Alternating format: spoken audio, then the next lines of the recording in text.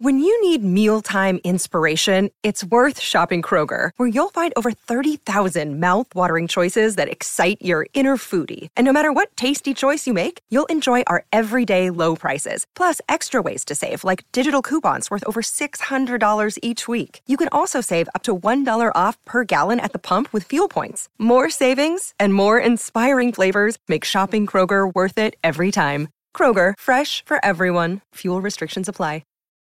Look, Bumble knows you're exhausted by dating. All the, must not take yourself too seriously, and 6'1" since that matters, and what do I even say other than, hey? Well, that's why they're introducing an all-new Bumble, with exciting features to make compatibility easier, starting the chat better, and dating safer. They've changed, so you don't have to. Download the new Bumble now.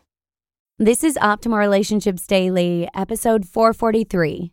How to Stop Feeling Frustrated with Someone by Stella Grisant of Whoopa.com. Hey there, I'm Joss Marie, and welcome back to my show. In case you're new here, what I do is I narrate from a variety of relationship blogs with author permission to help you optimize your life. And today, I'm super pumped about featuring Stella Grisant for the very first time. Stella is a speaker and executive coach with a unique approach to being happier on the job. Her corporate clients include Google and Johnson & Johnson. You can find her site at Whoopa.com. That's WOOPAAH.com. And if you're out there trying to deal with your partner's annoying quirks and habits, you may find Stella's post especially inspiring. So with that, let's hear what she has to say and start optimizing your life. How to Stop Feeling Frustrated with Someone by Stella Grisant of Whoopa.com. My husband snores. Not too much or too loud. However, it's just enough that it feels like he's grating at my dreams and sending electric shocks through my body, even while I'm wearing earplugs. Of course, intellectually, I understand he can't help it. Nevertheless, when my sleep is disrupted by his snoring, boy, do I get angry. And then, because I'm frustrated and feeling hopeless, oh my God, am I ever going to sleep well for the rest of my life? I get even more upset and more awake. Not fun. Now, before we get any further, is there a person in your life who frustrates you? Hold on to that thought and I'll finish my story. Several weeks ago, we took a family trip skiing and I slept in the same room as both my husband and 3-year-old daughter, Liner. Liner had a cold, so now she was snoring too. I noticed that I had a dramatically different response to my daughter snoring. I wasn't angry with her at all. What's that about? Here's what I got for you. It's easy for me to appreciate the innocence of my child and forgive her. But my husband, an adult? That's different, right? It's almost common sense. A child is innocent and an adult should know better. Even though in this case, I know, he can't help it. But here's the deal. What would your experience with the people who trigger you feel like if you assume their innocence? Sit with that.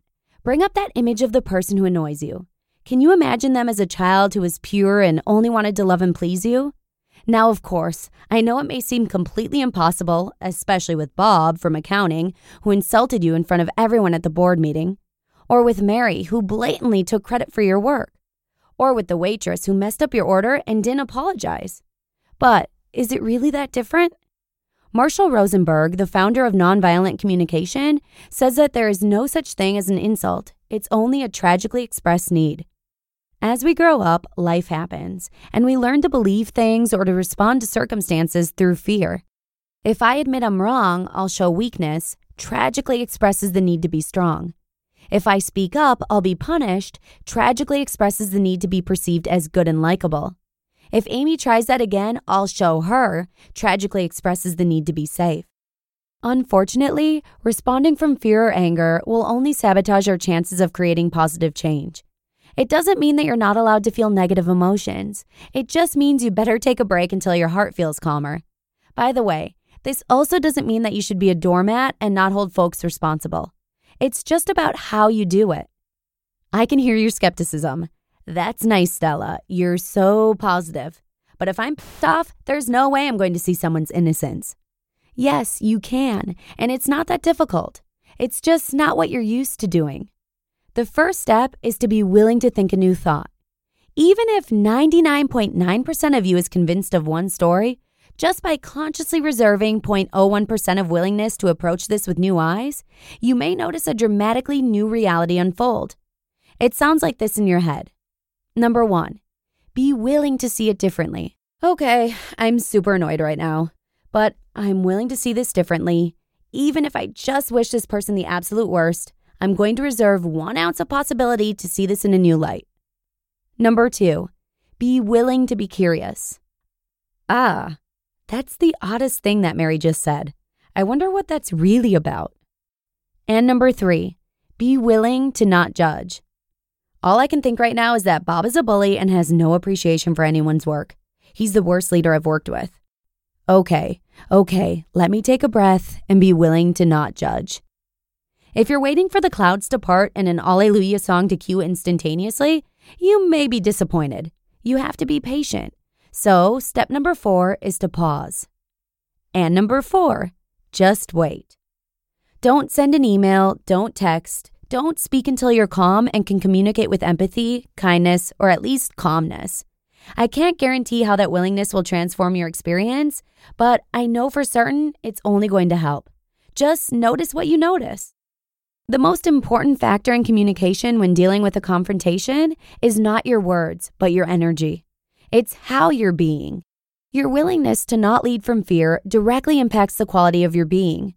No one can really hear you or see your innocence when you're angry and frustrated. I hope this helps, and if you need more, I'm here with you. I'm beaming you love and practicing this alongside with you. Now when I wake up from my husband snoring, I try to gently request that he turns to his side. Plus, I got better earplugs. Best, Stella. P.S. This message was approved by my husband. You just listened to the post titled, How to Stop Feeling Frustrated with Someone by Stella Grisant of Whoopa.com. Families have a lot going on. Let Ollie help manage the mental load with new cognitive help supplements for everyone 4 and up, like delicious Lolly Focus Pops or Lolly Mellow Pops for kids. And for parents, try 3 new Brainy Chews to help you focus, chill out, or get energized. Find these cognitive health buddies for the whole fam at ollie.com. That's OLLY.com. These statements have not been evaluated by the Food and Drug Administration. This product is not intended to diagnose, treat, cure, or prevent any disease. This is awesome advice that I think all of us should consider listening to. I like how Stella says that the first step is to be willing to think a new thought. It sounds so simple, but it sets the tone for how effective the other steps are. When we're frustrated with someone, sometimes all we can see are their faults. Part of creating positive change involves calming our feelings so that we don't respond out of fear or anger. Our attitude and energy is channeled into the way we communicate, which is why it's important to focus on our vibe and not just our words. I know I'm going to try Stella's advice the next time I'm frustrated with someone. Hopefully it helps you too. And remember, we have 4 other shows in our network. There's Optimal Living Daily, Optimal Health Daily, Optimal Business Daily, and Optimal Finance Daily that you can listen to for free. Simply visit oldpodcast.com/listen for more info.